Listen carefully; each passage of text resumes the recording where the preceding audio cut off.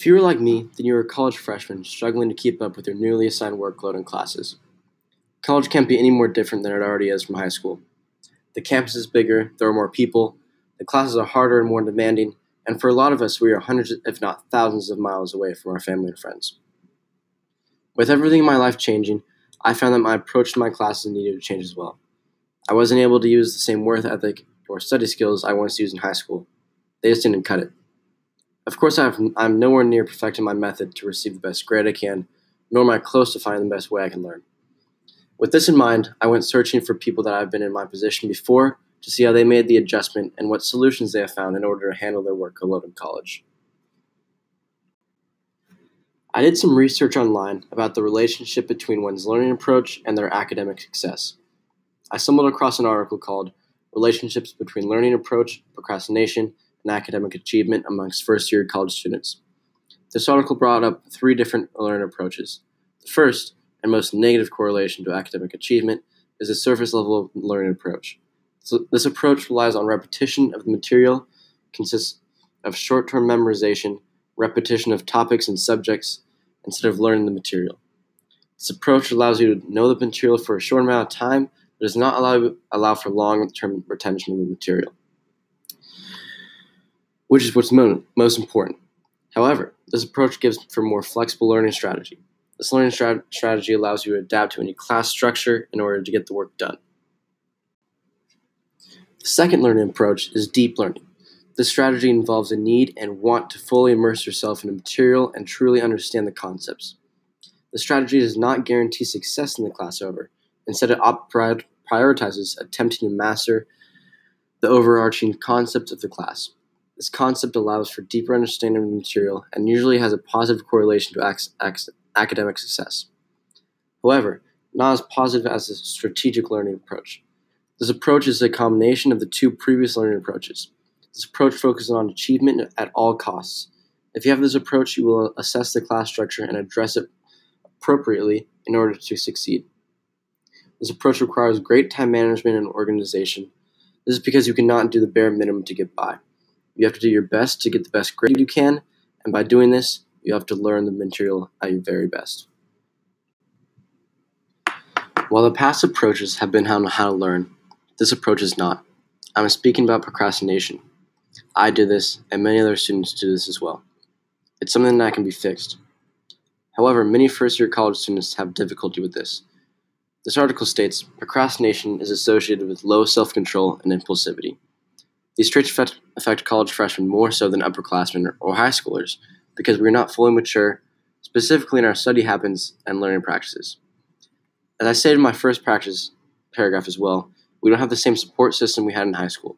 Our classes are harder, and we don't have the same one-on-one interaction and feedback with our teachers that we had in the past. As you may have guessed, procrastination has a negative correlation with one's GPA, while also having a positive correlation with stress and anxiety.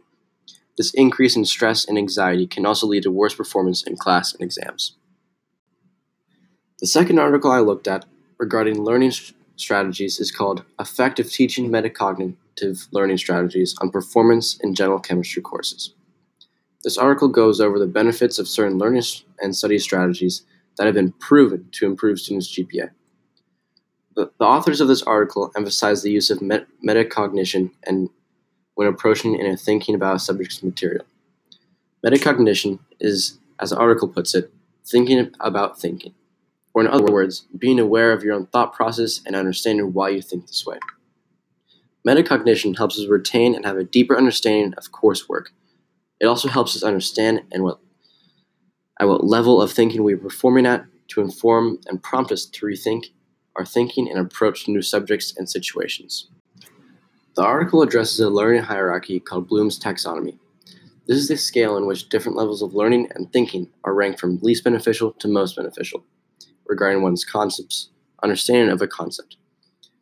Stated from least to most beneficial is as follows: remembering, understanding, applying, analyzing, evaluating, and finally creating. Understanding these levels and what they mean can help us improve our approach to thinking and learning.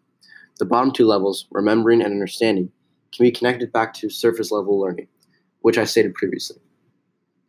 The use of these levels will allow people to remember criteria but not necessary for a long period of time because these levels do not require us to apply the material to anything else. It simply requires us to use repetition. On the other hand, evaluating and creating can be considered part of deep learning. This is because these two levels require us to make our own opinions on a subject, which in turn leads us to understand the broader picture of the material as well as thinking outside the box. Thinking in depth about a subject like this shows you care about it and you want to learn more than it is required from the course. Once you understand these levels and know which ones you're performing at, you're able to make changes to better your approach and thinking of subject matter. This article goes on to explain a learning approach known as the study cycle. This approach to a criteria asks students to preview the material before class to become familiar and comfortable with it. This preview makes it easier for your brain to learn and connect information received during class. This leads us to the next step, which is attending class. This is an obvious step to become successful in the class as well as learning the material. The next step is reviewing the newly learned information.